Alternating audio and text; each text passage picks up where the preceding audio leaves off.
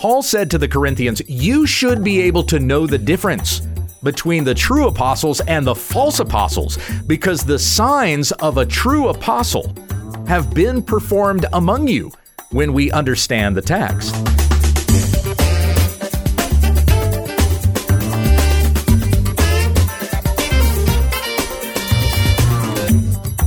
This is When We Understand the Text, a daily Bible study in the Word of Christ, that men and women of God may be complete, equipped for every good work. Tell your friends about our ministry at wwutt.com. Here's your teacher, Pastor Gabe. Thank you, Becky. We come back to our study of 2 Corinthians chapter 12. And between today and tomorrow, we'll probably finish up the chapter here. I'm going to start reading in verse 11. We'll go through verse 21 out of the Legacy Standard Bible. This is the word of the Lord through the Apostle Paul, who was writing to the church in Corinth. I have become foolish. You yourselves compelled me, for I ought to have been commended by you, for in no respect was I inferior to the most eminent apostles, even if I am nothing. The signs of a true apostle were worked out among you with all perseverance by signs and wonders and miracles. For in what respect were you treated as less than the rest of the churches, except that I myself did not become a burden to you? Forgive me this wrong. Here for this third time I am ready to come to you, and I will not be a burden to you, for I do not seek what is yours, but you. For children ought not to save up for their parents, but parents for their children. So I will most gladly spend and be fully spent for your souls. If I love you more, am I to be loved less? But be that as it may, I did not burden you myself. Nevertheless, crafty fellow that I am, I took you in by deceit. Have I taken advantage of you through any of those whom I have sent to you? I encouraged Titus to go, and I sent the brother with him. Did Titus take any advantage of you? Did we not walk in the same spirit, in the very same steps? All this time, you think we are defending ourselves to you. We speak in Christ, in the sight of God, and all these things, beloved, are for your building up. For I am afraid that perhaps when I come, I may find you to be not what I wish, and may be found by you to be not what you wish. That perhaps there will be strife, jealousy, outbursts of anger, selfish ambition, slanders, gossip, arrogance, disturbances. I am afraid that when I come again, my God may humiliate me before you, and I may mourn over many of those who have sinned in the past and not repented of the impurity, sexual immorality, and sensuality which they have practiced. Now, there are a few statements in here you might have picked up where Saul, I almost called him Saul. That is his Hebrew name, Paul. You might have picked up some instances here where Paul was being quite sarcastic, all right? Things where he said, forgive me this wrong, or I took you in by deceit, verse 16. He did not really deceive them. He's not really asking for their forgiveness because he did something wrong to them. He's being sarcastic, which we've seen him doing over the course of chapters 10 and 11, and now here in chapter 12 as well. In verse 19, Paul says, all this time, you think we are defending ourselves. Like you think this is a debate between Paul and the most eminent apostles. No, he says, we speak in Christ, in the sight of God. Paul's objective here is to exalt Christ. Now, the Corinthians have been persuaded by the boasting of these false teachers. And so Paul has said, hey, if that's what's going to convince you, then I'm going to do a little boasting myself. But his boasting is not to exalt himself the way the false teachers were doing. First of all, when Paul boasts, he's speaking the truth. That was something else that he stated. When the false teachers were boasting, they were lying. They were puffing themselves up. They were building, a resume or talking about accomplishments that they had not actually done and pointing the Corinthians to things that were not the truth. They were not leading them to Christ. They were leading them to hell if that's who it was they were going to follow. Whereas Paul, affectionately for these Corinthians, he boasts, but boasts in truth and boasts in weaknesses. He doesn't exalt himself. In fact, he even says there's a moment there where to keep me from exalting myself, God had sent a messenger of Satan to torment me, to keep me from exalting myself. And that was where, as we read yesterday, verse 8, he says, concerning this, I pleaded with the Lord 3 times that it might leave me. And the Lord answers to him. If you have a Bible that's a red letter edition, the words here in verse 9 are in red letters because this is the voice of Christ. Jesus said to Paul, my grace is sufficient for you, for power is perfected in weakness. And so Paul says, I will boast all the more in my weaknesses that Christ may be exalted. So with regards to this boasting that he has done, in verse 11, he says, I have become foolish.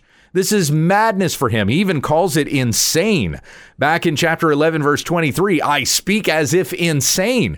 To behave in such a way, he should not have to do this, should not have to present himself to the Corinthians in order to win them.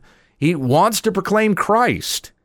So he stoops to the level of the false teachers to a certain degree, just in method, because his boasting is certainly not like the false teachers in the way that they boast in themselves. Paul says, I've become foolish in this way, in this boasting that I have doing, that I've been doing. You yourselves compelled me, for I ought to have been commended by you. See, what should have happened, what should have been, is that when these false apostles showed up, the Corinthians right away would have recognized that they were false apostles. And they should have said, you're not the real deal. Christ did not send you. Christ sent Paul. And remember, one of the contentions of these most eminent apostles is that they were better apostles than Paul. That's why Paul refers to them as most eminent. Or if you're reading the English Standard Version, these super apostles. And he's speaking about that very sarcastically. But they were claiming to be greater apostles than Paul. You know, there are men, there are teachers in the world now that claim to be greater apostles than the apostles that we read about in the New Testament. Mike Bickle, who is the founding pastor of the International House of Prayer in Kansas City, he has said that there will be apostles in this present day. I don't remember if he actually calls himself one of them or not, but I think people think of him as saying that about himself. Bill Johnson, another one of those, pastor of Bethel Church in Redding, California. You know, all those guys that were a part of that new apostolic Reformation movement. But anyway, Mike Bickle has said that there will be apostles in the modern day who will be superior to the apostles of the New Testament. And right away, when I heard him say that, I was like, this sounds like the super apostle argument. This is the exact thing that Paul was arguing against in chapters 10, 11, and 12.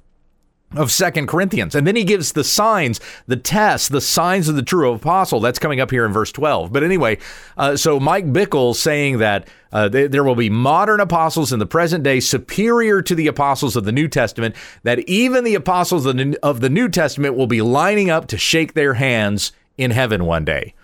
These apostles, these guys, quote unquote apostles, because they're not really apostles, but the new apostolic Reformation, these guys have very cushy lives.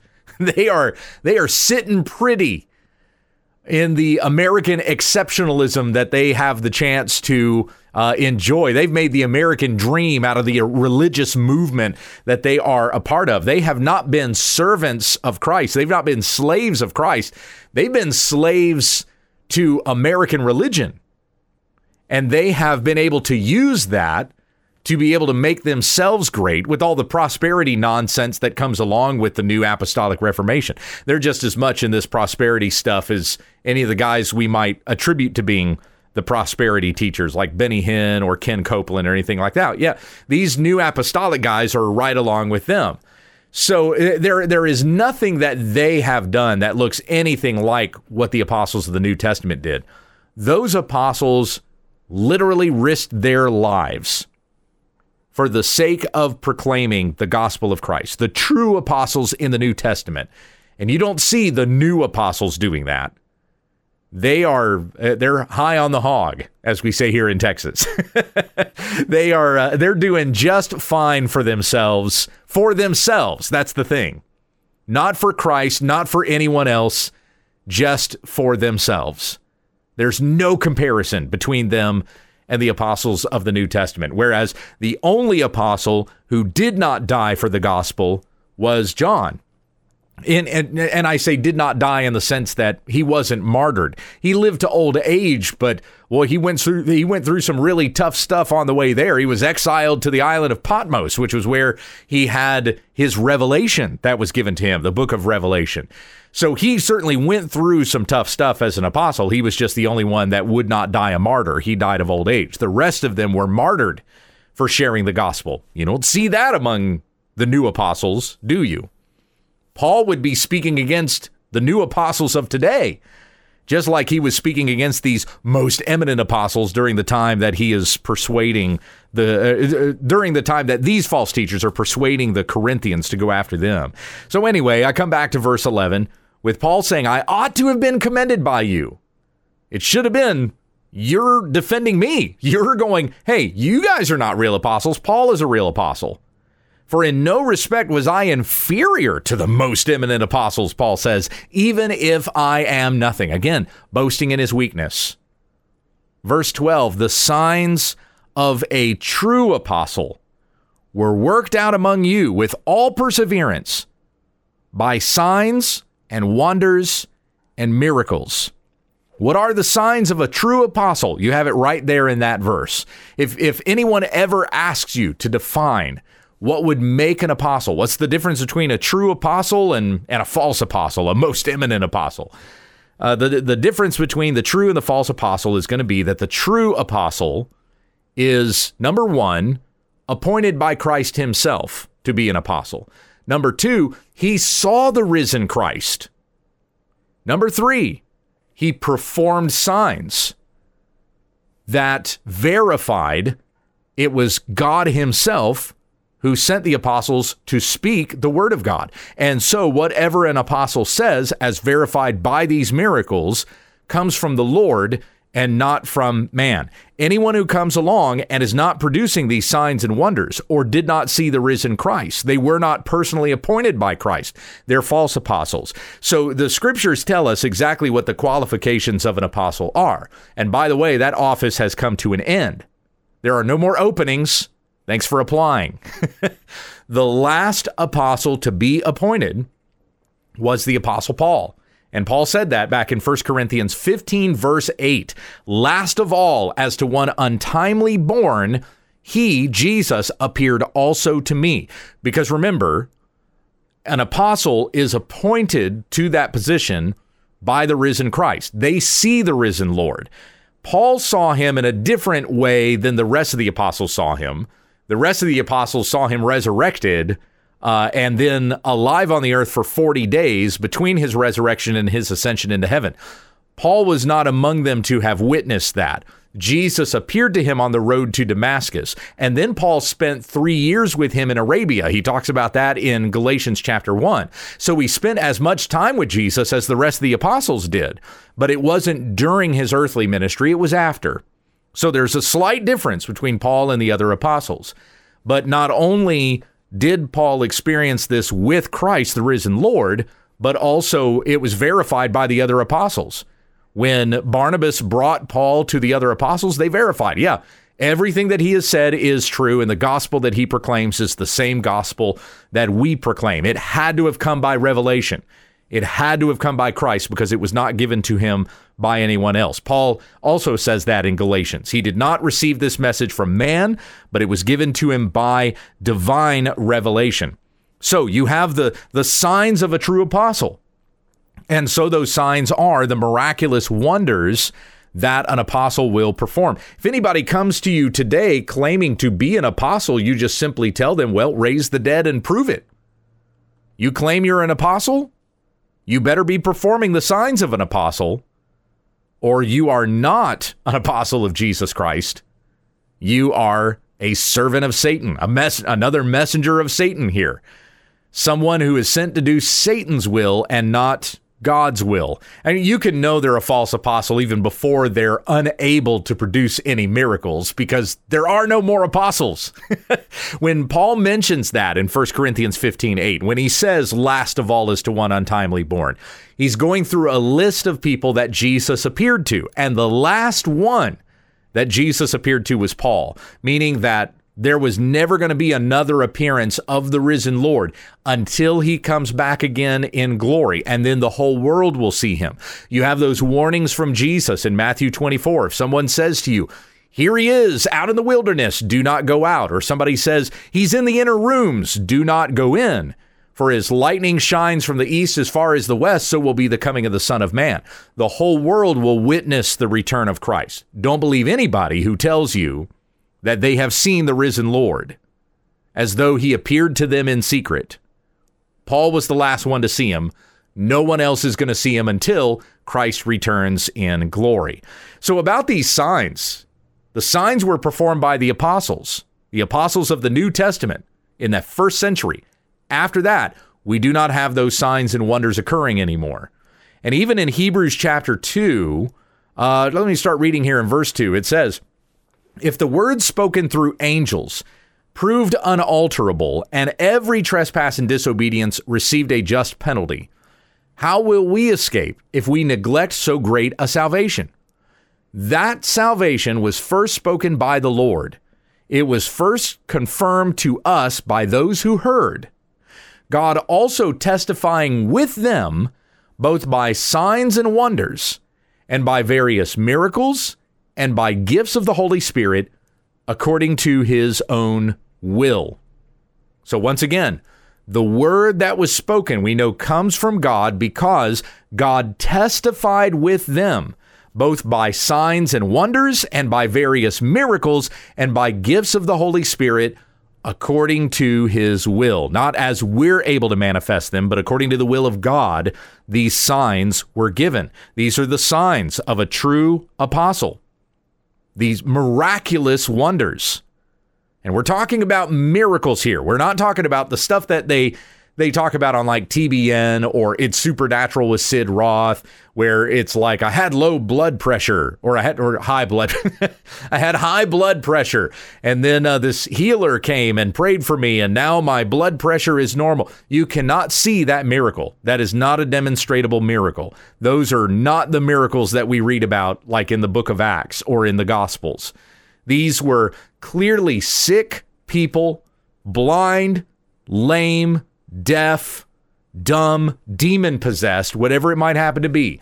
And Christ or an apostle heals that person, and everybody clearly knew a miracle had been performed. When you have those false healers today who claim to have performed miracles, they don't look anything like the miracles they claim don't even look anything like the miracles that we read about in the New Testament.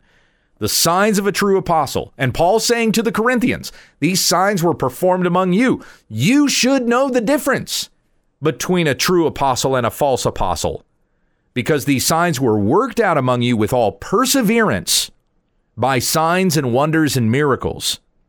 Verse 13, for in what respect were you treated as less than the rest of the churches, except that I myself did not become a burden to you? Forgive me this wrong.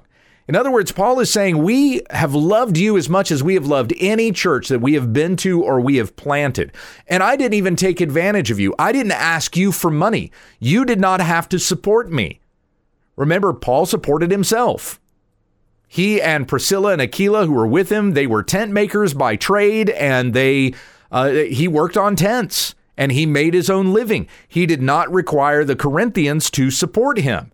And so he says, forgive me this wrong. Should I have required money of you like these most eminent apostles are doing? The false teachers are robbing the Corinthians because they're lying to them and taking their money. They're not even giving them the product that they're promising.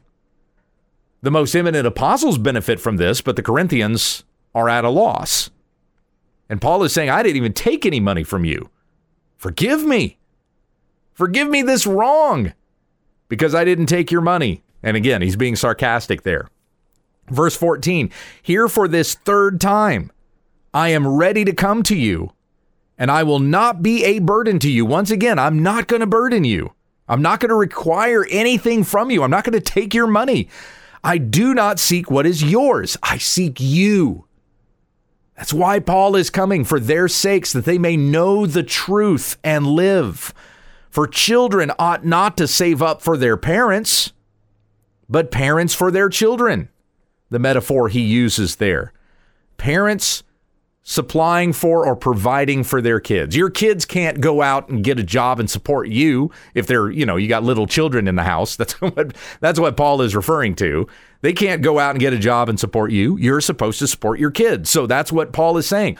I was like a father to you. I am your spiritual father is really the sense with Paul and the Corinthians. So he is coming for them, not to take from them, but for their benefit. Verse 15, so I will most gladly spend and be fully spent for your souls. If I love you more, am I to be loved less? Paul loves the Corinthians more than the false teachers do, but the Corinthians love the false teachers more than they love Paul. And he is asking them to consider the truth, turn away from the lies and turn back to the truth. And to us as well, my brothers and sisters, we must listen to those who speak truth and turn away from those who utter lies. Those who speak truth will genuinely care for us, but those who speak lies are only out for themselves. Consider Hebrews 13, verse 7. Remember your leaders who spoke the word of God to you, and considering the result of their conduct, imitate their faith. Verse 17, obey your leaders and submit to them, for they keep watch over your souls as those who will give an account, so that they will do this with joy and not with groaning, for that would be unprofitable for you. Now, as we finish up 2 Corinthians 12 here, which we'll do tomorrow, God willing, Paul has instructions for them, things that they should do. And if they are indeed in Christ and walking in the truth, then they will repent of impurity and sexual immorality and the sensuality which they have practiced and come back to walking in the way of righteousness. We'll pick up there tomorrow. Heavenly Father, thank you for this word that we have read, and may we know the difference between the truth and the lie, that we may discern what is good, pleasing, and perfect according to your will. You have spoken to us through your prophets and apostles that is given to us in the Bible. So may we weigh all other ideas, teachings, and concepts according to your word. And may we be generous with one another to speak truth to one another in the kindness and affection that you have given to us. And we ask these things in Jesus' name, amen. Thank you for listening to When We Understand the Text with Pastor Gabe Hughes. If you'd like to support this ministry, visit our website, www.utt.com, and click on the Give tab in the top right corner of the page. Join us again tomorrow as we continue our Bible study when we understand the text.